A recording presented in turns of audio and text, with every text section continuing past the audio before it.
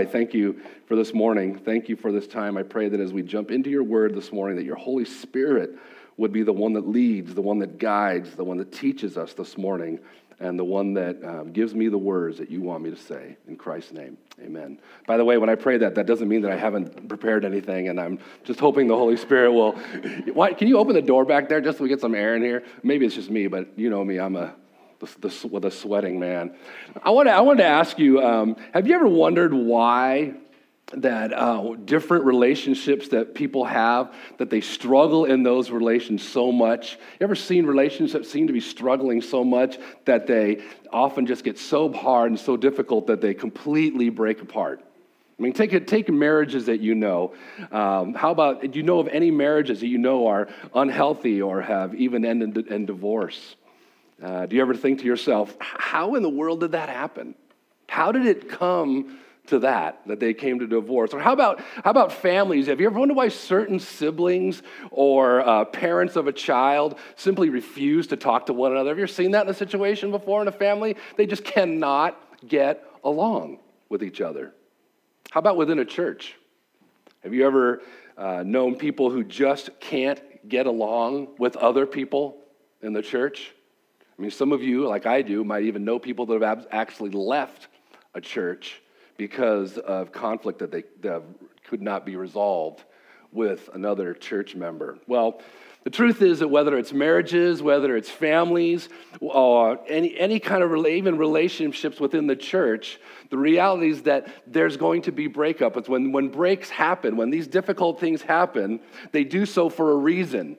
And typically when these kind of things happen that I just described happen, they happen for the reason is because there's been unwillingness to forgive. There's been someone in that relationship has been unwilling to forgive. Because the reality is that we are all sinful and broken people. So that really means that with any relationship, whether it's marriage or a family, siblings, or even in the church, offenses are going to happen. It's just inevitable. They are going to happen. And there will be times when extending forgiveness is going to be the only thing that's going to heal those relationships. The only thing.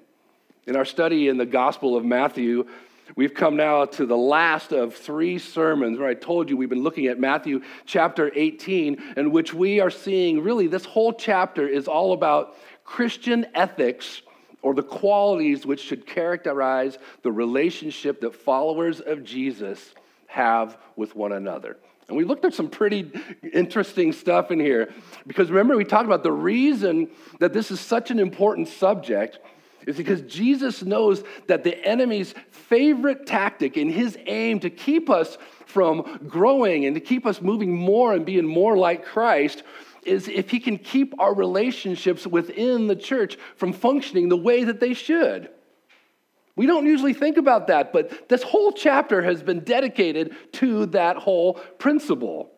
We have seen that as followers of Christ's body, we have been given a tremendous and a sacred responsibility. And that responsibility is to spur one another on towards Christ-likeness. That's what we are to do, to spur on Christ-likeness as we live out these healthy relationships. It's not something we do apart from relationships. It's something that we are called to do within relationships. We have seen that the childlike humility that we share as followers of Jesus results in this deep care for one another that really stems from the fact, remember we talked about this, how that we are all one. We talked about we are one in the body of Christ, that we belong to one another. We're family.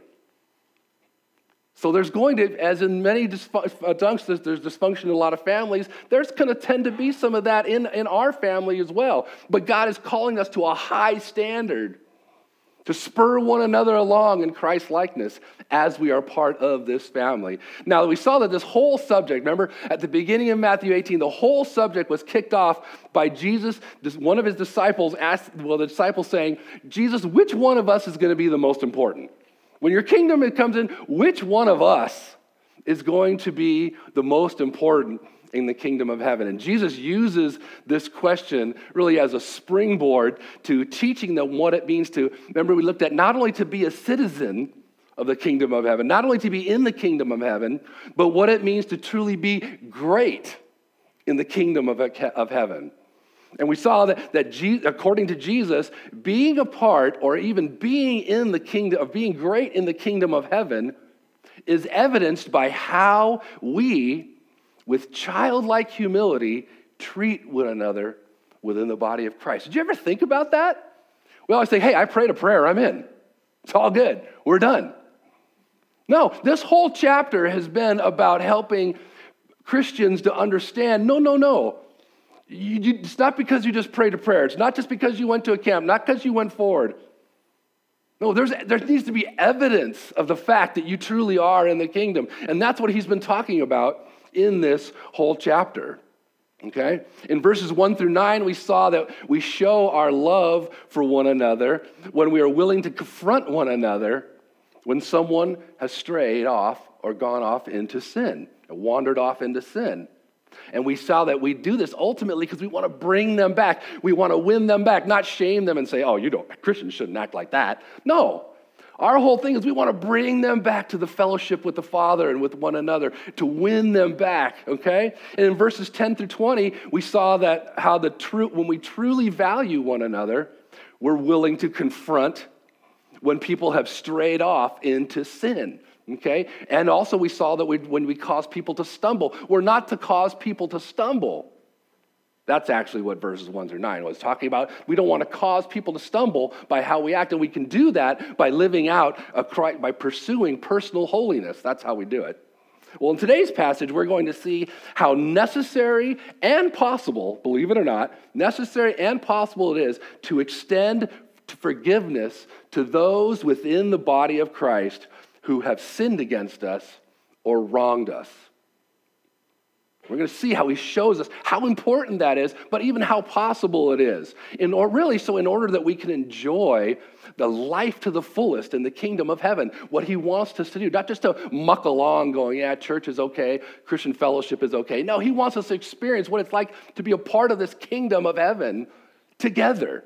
Not that we're all lovey-dovey and we're all best friends, but that we get everything possible out of this relationship that we have with one another. And once again, this whole lesson that we're going to be talking about today stems from a question that's asked by one of Jesus' disciples. Let's start by looking at verses 21 and 22 in chapter 18.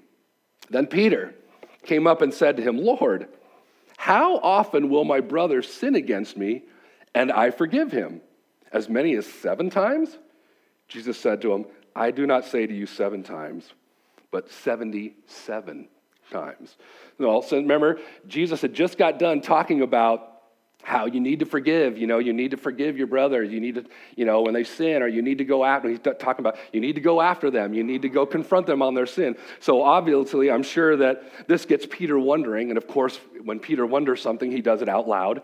So Peter's wondering, okay, well, sin. Oh, what about when they sin against me? What about when that happens to me? So I'm sure he's wondering how often he needs to forgive his fellow brother and sister when they sin. What's the limit? When do I finally say enough? Where is that line?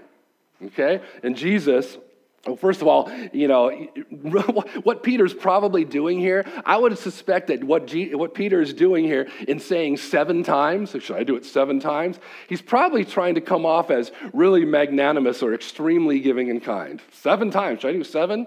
Because the reality is back then, the rabbis taught back then that they were to forgive someone up to 3 times.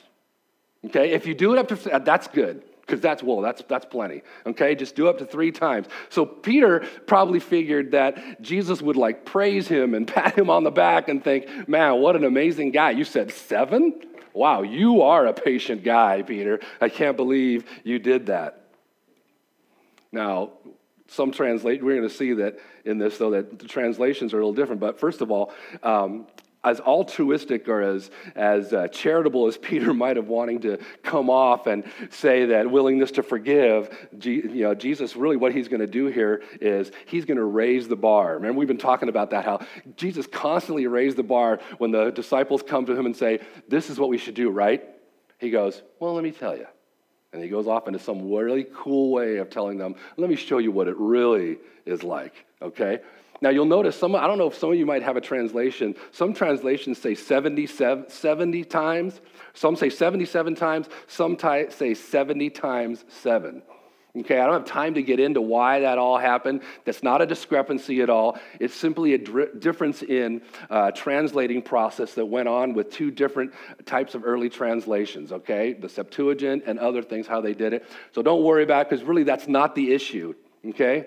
Whether it's supposed to be 77 times or 70 times 7, that's not the point of what Jesus is saying here.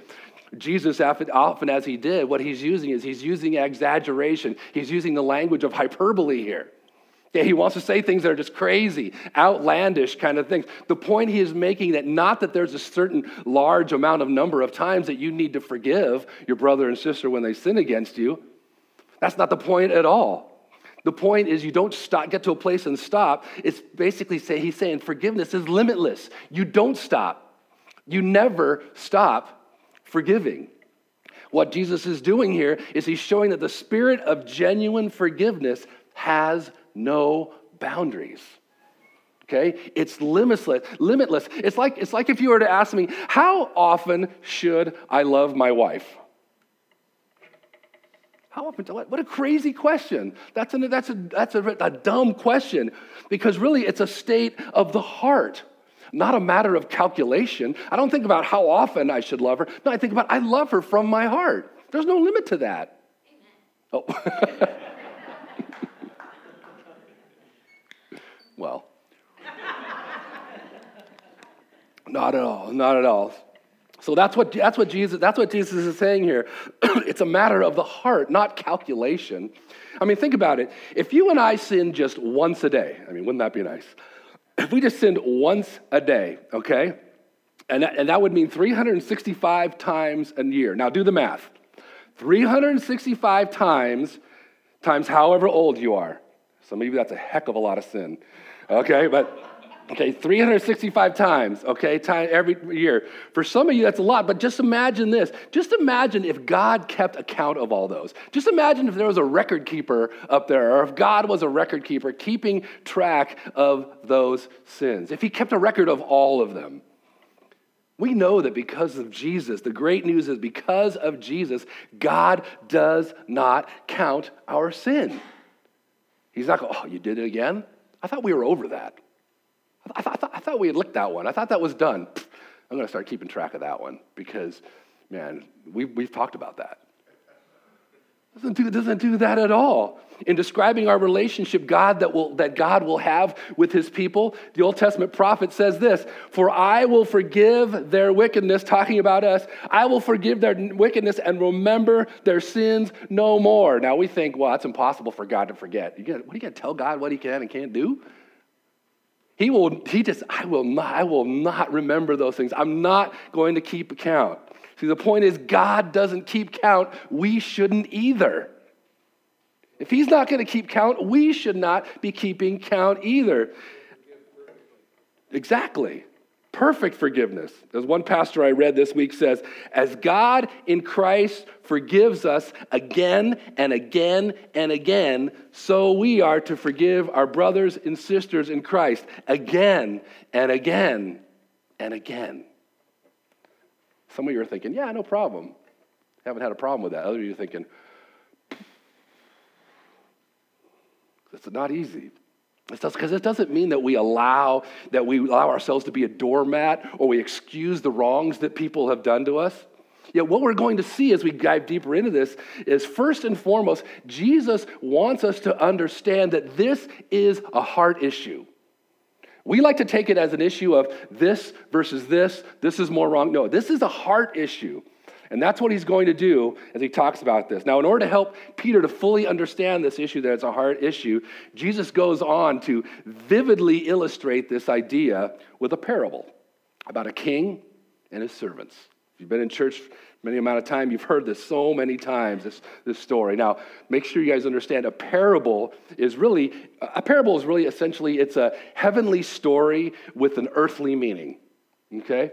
It's an earthly story with a heavenly meaning. Said that wrong. It's an earthly story with a heavenly meaning. And Jesus uses them, he used them all the time to illustrate profound spiritual truths. Okay? And once again, we're going to see that he used hyperbole or exaggeration quite often in order to get his point across. To really bring it home, Jesus said some pretty ridiculous things that we can't take all of them as so literal. He just used this hyperbole to get people to go, oh, okay, oh wow, I get what you're saying here. And we're going to see he does it here. Look at verses 23 and 24 as how Jesus sets up this parable. Look what he says.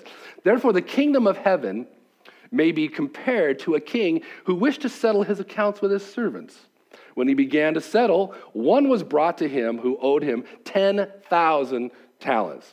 Okay, so right off the bat here, we see that Jesus wants to make sure that Peter and the other disciples and us understand how forgiveness and the kingdom of heaven go hand in hand.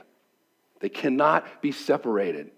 Remember, we learned a long time ago in this series, we've learned that the idea of the kingdom of heaven really can be stated as the reign and the rule of God in the hearts and the lives of those who submit to his authority. That's the kingdom of heaven, okay? That's kind of the micro part of kingdom of heaven. In a broader sense, the kingdom of heaven is God's reign and rule over all things in the universe, everything. But far as us personally, this is what the kingdom of heaven, what does it mean to be a part into the kingdom of heaven? It means to have the reign and rule of God in your heart and in your lives as we submit to him. So what Jesus is saying is that if you are going to claim to be a citizen of the kingdom of heaven, you must come to understand forgiveness from a kingdom perspective. It has to happen that way. So Jesus says it can be likened to a king who had some servants. Now, obviously, these servants must have had, particular ones must have had some pretty big responsibilities enough where they needed to have a significant amount of money in order to perform their particular responsibilities. Now the king is saying, okay, it's time to settle up. I want to settle all the accounts with these servants. So we see that one servant is brought to him he owes him 10,000 talents. Now, we don't really know what that is. We just think, okay, that's a lot. Well, in order to be clear, this is an astronomical amount of money. 10,000 was the largest amount for which the Greek term exists for a number.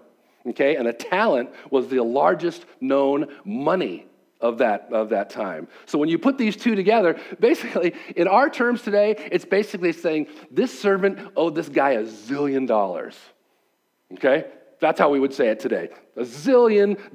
I mean, more money than we could possibly ever imagine, wrap our heads around. Way more money than anybody could possibly ever repay. Remember, once again, Jesus is using hyperbole here. He's using exaggeration. He wants people to see, because when he must have said that, people went, what? That's an amazing amount of money. Well, look what happens in verse 25. And since he could not pay, his master ordered him to be sold with his wife and children, all that they had, and payment to be made. Now, obviously, selling everything himself and his wife and children and everything he had, that wouldn't obviously pay back his enormous debt, but at least the king would get something out of this guy, okay? He gets something by selling all them. So look how the servant responds now in verses 26 and 27. So the servant fell on his knees, imploring him, have patience with me, and I'll pay you everything. And out of pity for him, the master of the servant released him and forgave him the debt. Now, mouths must have just dropped. When people were here, they must be blown away. Because obviously, the servant's plea for more time to pay off his debt is ludicrous. Not everybody known it would have taken hundreds, if not thousands, of lifetimes for him to pay it off. There's no way he could do it. That we see here that out of pity, literally what this word means, the king had compassion on him. He forgives his enormous debt. You want to get a sense for that word? If you're here when you've studied before, how when the people came to him, remember crowds came to him and wanted to be healed. And remember it says, and Jesus had compassion for them. That's the same word here. His heart just went out like, oh, I want to do something. I need to do something for this person. That's what is happening here. Now, the message to us here is that just as this king had compassion on this servant and forgave this astronomical debt, so God in Christ has compassion on us and has forgiven us our sin, a debt that we were absolutely, unequivocally unable to repay, impossible to repay. It's basically like saying, it's like a zillion-mile chasm between us and God, okay? Oh, wow, God's a zillion miles away, and his goodness is a zillion miles away, and the only thing that can get us to him is the cross of Christ. That's it. There's nothing else I can do to get across that zillion-mile chasm. Now, this servant wanted a second chance to repay his debt. In a sense, what he really wanted to do is saying, give me a chance to work myself into your good graces, okay? Let me show you how good of a I am. I know I can't pay it off, but let me show you how good I am, okay? But what he got was complete forgiveness, motivated by this king's compassion. I think we're a lot like this guy. I know I am. I think we can be a lot like this servant, or at least to be tempted to be like this servant, to try to negotiate with God and make a deal with him to appease our pay for our sin or rebellion. Ever done that before? You know you've done something wrong, and you go, okay, I know I'm forgiven, but I should probably still do something. I should probably still do a little more to get in God's good graces. Okay, I'll go to church more. I won't be like the average attendee, they say in America today, is less than twice a month. I'm going to be regular. You know what? I am going to start reading my Bible more. I'm going to download that Bible app. I'm going to listen to it in my car. I'm going to, no more Cruck and Kipe or whatever their names are, the sports stuff. I'm going to listen to that. I'm going to try harder. Ever find yourself in that place before? Ever find yourself in a place where you know you've messed up, you know you're forgiven, but you feel like you still got to get in with God's graces? Really, it's impossible. Like this servant's, our debt is astronomical. We can't pay it back. We can't get into God's good graces at all. It's huge. It's a zillion-mile chasm. Our only choice is to fall on our knees and plead for mercy from God. That's the only option. There is no other option. There is no quibbling. There is no, oh, help me. There's nothing. That's what happens when we first come to Christ, but also as we grow in our relationship with Jesus. We got to get away from this thought that he's this guy up there. He sees me, kind of balances things out a little bit. We got to understand more what grace really means. I was at yesterday. Went to the Giants game yesterday, and I had no idea that it was Christian Fellowship Day. They lost. I don't know what that means then, but it was Christian Fellowship. Have you ever heard of Phil Wickham? Phil Wickham, the artist, was there, and afterwards we all got to go onto the field, and my son and his wife and my grandson were with, and one of the questions, and Dave Dravecki, those of you that have been around the Bay Area know Dave Dravecki, he kind of hosted the whole thing, and they had 5 of the Giants players come on up. And I don't follow baseball too heavily. Who was one of the guys? I don't remember. They're all pitchers, so that's all. He asked, one of the questions he asked them, tell us what grace means to you. And it was so great to hear these professional baseball players that people know talk about the grace of God, something they couldn't deserve. They don't deserve it. They couldn't earn it in any way whatsoever. And to hear guys that are superstars making lots of money talk about there's nothing they could do to earn it. And it's such a blessing to them. And they were talking about all the things that God had done to them. It really was really encouraging. We need to understand what God's grace is, how he lavishes it on us. Not because we deserve it, because he just has compassion. He loves us. That's who he is. Okay, now the scene of this story is going to move from the king's presence, the hall where all this took place. Now it's going to go into the world of the servant, okay? Now you would expect that this servant would just be like, oh my gosh, I cannot believe what happened. He would just be a changed man, more willing than ever to treat his fellow man with kindness and compassion and with grace. Yet we're going to see something a little different. Look at verses 28 to 30. But when that same servant went out, he found one of his fellow servants who owed him 100 denarii and seized him. He began to choke him, saying, pay what you owe. So his fellow servant fell down and pleaded with him, have patience with me. I will repay you. I'll pay you back. He refused and went and put him in prison until he could pay the debt. Okay, so this servant had just been forgiven this astronomical, huge, massive debt, and he gets out and he finds one of his fellow servants that owes him 100 denarii. What this means, that actual amount, so you know, I have to read it so I get it right. 1/600,000th of the debt that he owed the king. All right? Pretty small. Basically the equivalent of about 4 months of wages. That's what he owed this guy. Now notice the second servant makes the same plea to the guy. Wait a second. No, don't do it. Wait, have mercy on me, okay? Don't do that. Let me, I will pay you back. It's the same thing that the other guy said to the king. Yet instead of sharing with his fellow servant the same kindness that was shown to him, instead, he acts violently and mercilessly to him. He really goes after him. Look what he does. First, he starts choking him, for crying out loud. He just starts choking this fellow servant. No, pay you back. And he can't, and he's not able to do it. And he's not legally permitted to sell his servant like the king was going to do. So what he does what he is legally allowed to do. He throws him into debtor's prison. Okay? So basically what he was making his fellow servant do was do hard labor until it was paid off, until he paid off his debt. Crazy. Now, the king had just forgiven him this enormous debt. You would think that would have an impact on how he treated this guy. Yet instead, his heart is filled with no mercy, no patience, no forgiveness, no gratitude, no grace whatsoever. We would call that today a hard heart. That's what he had. Didn't matter what had been done to him. Didn't matter. Sometimes we think, how do people act like that? Why do they act like that? Don't they know? They know. Their heart is hard. Our heart is hard. We're not willing to do what we know we should do. What we know has been done to us, we still aren't willing to do it to others because our heart is hard. Picture it this way. Our debt to God is like, put in your mind like this. Our debt to God is like the distance from the earth to the sun. Okay? Super, super far.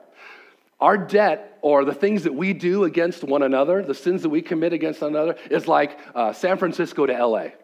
Okay? Now, that's a distance. I mean, I don't enjoy driving that. You know, I-5. That is a long way. But it's nothing compared to the distance of the sun from here. So here's the reality. If God is able to forgive us that amount that is like from here to the sun, we should be able to bridge the gap from here to LA. That's what he's saying here. Get a picture of this in your head, is what he's saying. I really think it's easy for us to forget the incredible debt that's been paid for us, the debt that's been forgiven and is continually forgiven. Yet hold on in comparison to this small little debt that someone has done against us, this small little thing that we say is so big and it hurts so bad. But if we were to compare it to the debt that we've been forgiven, it's nothing. It's so small. It's so minor. Micah 6:8, love this verse, says, the Lord has told you what is good, and this is what he requires of you.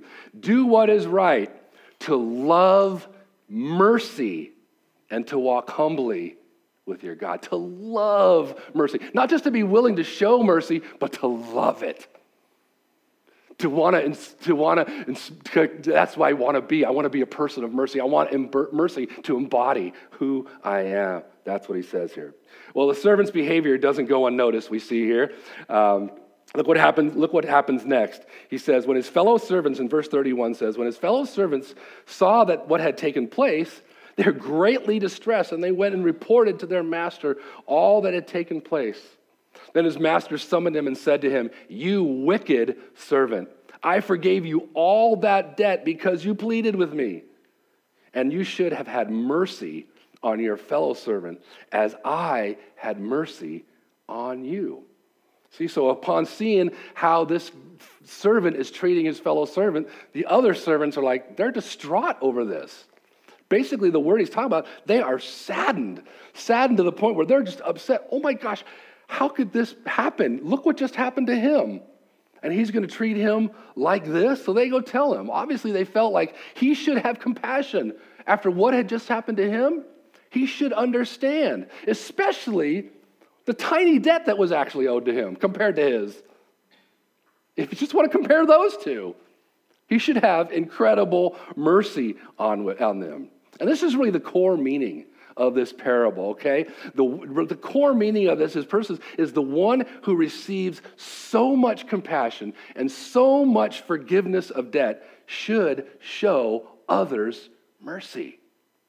In other words, if lavish mercy and forgiveness are characteristics of God, they should also be the characteristics of his people. Okay?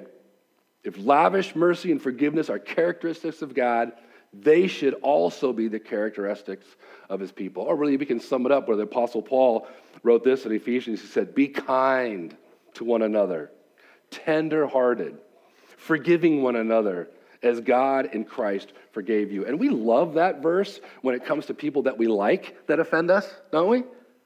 We don't mind. Oh, yeah, you know, she's my friend. I really need to forgive her. I really need to, that debt is not that big. Not the people that just automatically annoy us. The people that automatically kind of just get under our skin a little bit. That are just so different than us. We just say, you know, that's a little bit different, isn't it? It's quite a bit harder. Quite a bit harder. So, when God says to be tender-hearted, he's saying it to be that to everybody. Be that to everybody. So look what happens to this servant. Look at verses 34 and 35.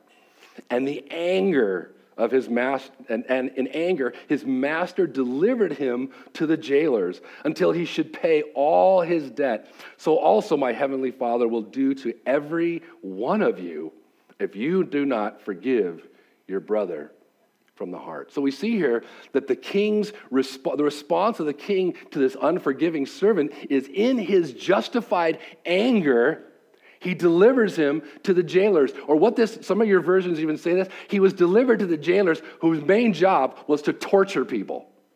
That's what their job was. That's what these specific jailers, these were torturers, that he's being sent to torturers, the ones that inflict torture until they can get what they want out of them. And it says he's tortured until he's able to pay back. What Jesus is illustrating for us is that God does not take lack of forgiving one another lightly. He does not take it lightly. First he sees here, look what it does. He's telling us here that it angers God. When we don't forgive our brothers and sisters in Christ, it angers God. And we don't want to think also, whoa. God gets angry? Of course he does. Sure he does, but it's not the same kind of anger that you and I have by any means, not at all. You see, God's anger is a byproduct of his righteousness. Do you hear that? God's anger is a byproduct of his righteousness. Since God he's the very personification of goodness, okay? That means then that anything that abuses or perverts or disrespects his goodness in his sight, it is evil. God doesn't work in the gray at all. God is good. God is totally good. So whatever perverts that good is evil in his sight. That's how serious he takes this stuff. And therefore it demands his righteous anger and justified judgment. We've talked about this before. Remember, we talked about God's judgment before and how that's a tricky topic to talk about. God's judgment? God's wrath? If God didn't have wrath, God wouldn't be the God that we all need. We need God's wrath. We need God's anger to show how incredibly holy he is, how incredibly just he is. Does that make sense? His incredible holiness and his incredible goodness is shown by how angry and how mad he gets at sin and mad at evil and how much he hates it. That's a good God. The world wants to say, no, a good God would say, let's not get so touchy. Let's not, wait a second, that's not that bad. No, I want a good that is perfect, a God that's perfectly good. That's good, the ultimate good. That means he's going to be disgusted by evil, my evil, but he's still going to love me. Okay, you see, God it's a byproduct of his righteousness. Second thing we see here in this passage is that we choose, and this is a rough one, and when we choose not to forgive our brother or sister in Christ, God, in his righteous anger, and because he loves us so much, hands us over to some kind of spiritual discipline. Because he loves us so much, when we do something that is evil, as his children, he is going to discipline us in order, not just because I can't stand when you do that. No, it's ultimately so that to remove from us whatever it is that's keeping us from having a heart of mercy, to having a heart of compassion, to having the heart of God. He's going to do whatever it takes because he loves us. I mean, think about it when we discipline our children. I disciplined my children because I love them, because I wanted to change them to change their behavior. I wanted to see that selfish action. I wanted to see that change, not for my sake, but for their sake. That's what God, the perfect Father, is doing here. He does it with us. And in this case, he will do it until we repent from our unforgiving heart. This is the love of God. This is what God calls us to. And speaking of how how his discipline really proves his love for us, I love this passage. Hebrews chapter 12 says this. And have you forgotten the encouraging words God spoke to you as his children? He said, my child, don't make light of the Lord's discipline, and don't give up when he corrects you, for the Lord disciplines those he loves, and he punishes each one he accepts as his child. As you endure this divine discipline, remember that God is treating you as his own children. Who ever heard of a child who is never disciplined by his father? If God doesn't discipline you as he does all of his children, it means that you are illegitimate and not really his children at all. Wow. You ever wonder why life is going sideways? Difficulties happening? Or why you aren't experiencing the joy and the contentment that your life ought to as a follower of Jesus? I'm a follower of Jesus. Where's the joy? Where is the contentment? Well, it could be a variety of things, but it could be that your loving Heavenly Father is using these difficult times or difficult life circumstances to discipline you in order to get you to see and to change your unforgiving heart. That's how he works. Kingdom living means forgiving those that have sinned against us. And being people that have been forgiven so much, this is something that we should be able to understand. Or at least we should be able to slowly get our heads around. Again, as John MacArthur writes this, he says, never are you more like God than when you forgive. Never. Never are you less like God when you will not forgive. Let me ask you this morning as we close, is there a brother or sister in Christ who has truly wronged you? They have sinned against you that you know now you need to extend forgiveness to. Well, the reality is that truly forgiving someone from the heart who has wronged us is not simple. It's not as easy as just, okay, I forgive. It's not. We know that it's a very difficult thing. Yet when we remind ourselves and we keep in our memory, however we do it, by reading Scripture, by putting those things in front of the scriptural cards or whatever, the Scripture in front of our face, if we remind ourselves that God, in his amazing compassion for us, forgave our astronomical debt, a debt that we could never repay, it's then, really only then oftentimes, that we are able to forgive one another again and again and again and again. Let's pray. Father God, we thank you for your word that is, wow, so powerful, so convicting, so sometimes seems so out of our realm, and it is, but we're thankful, God, that your word is living and active in us, and that you use your word to change us.